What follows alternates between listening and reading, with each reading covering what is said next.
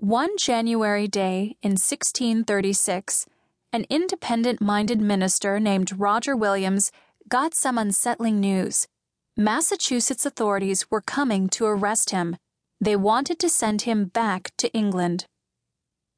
Williams fled into the wilderness with at least one of his followers, Thomas Angle, heading south toward Narragansett Bay.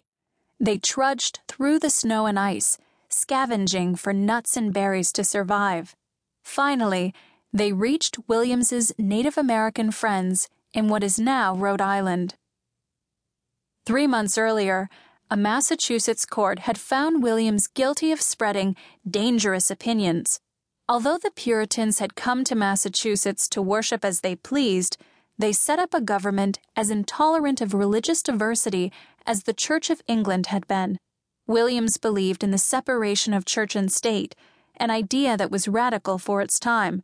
From the moment he arrived in Massachusetts in 1631 with his wife, Mary, Williams caused a stir. Some people even considered him a heretic. Once in Plymouth, Williams shocked authorities by calling into question the king's right to grant land to the colonists. The land, he said, belonged to the Native Americans. If the colonists wanted land, they needed to negotiate with the Native Americans for it.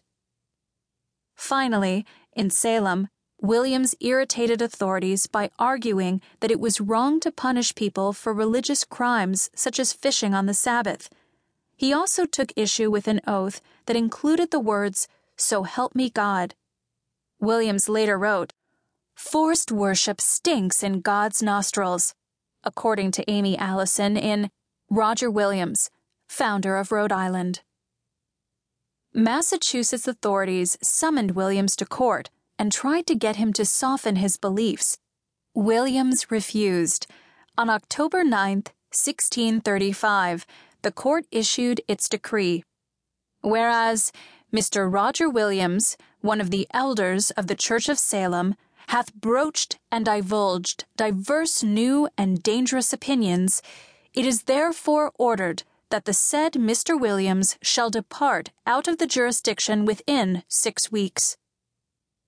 Soon after the decision, Williams became severely ill and asked the court to allow him to stay until the spring. The court agreed as long as he kept quiet about his ideas. Williams, however, could not keep silent. In January, authorities came to arrest him, but he had fled into the wilderness 3 days earlier with at least one of his followers.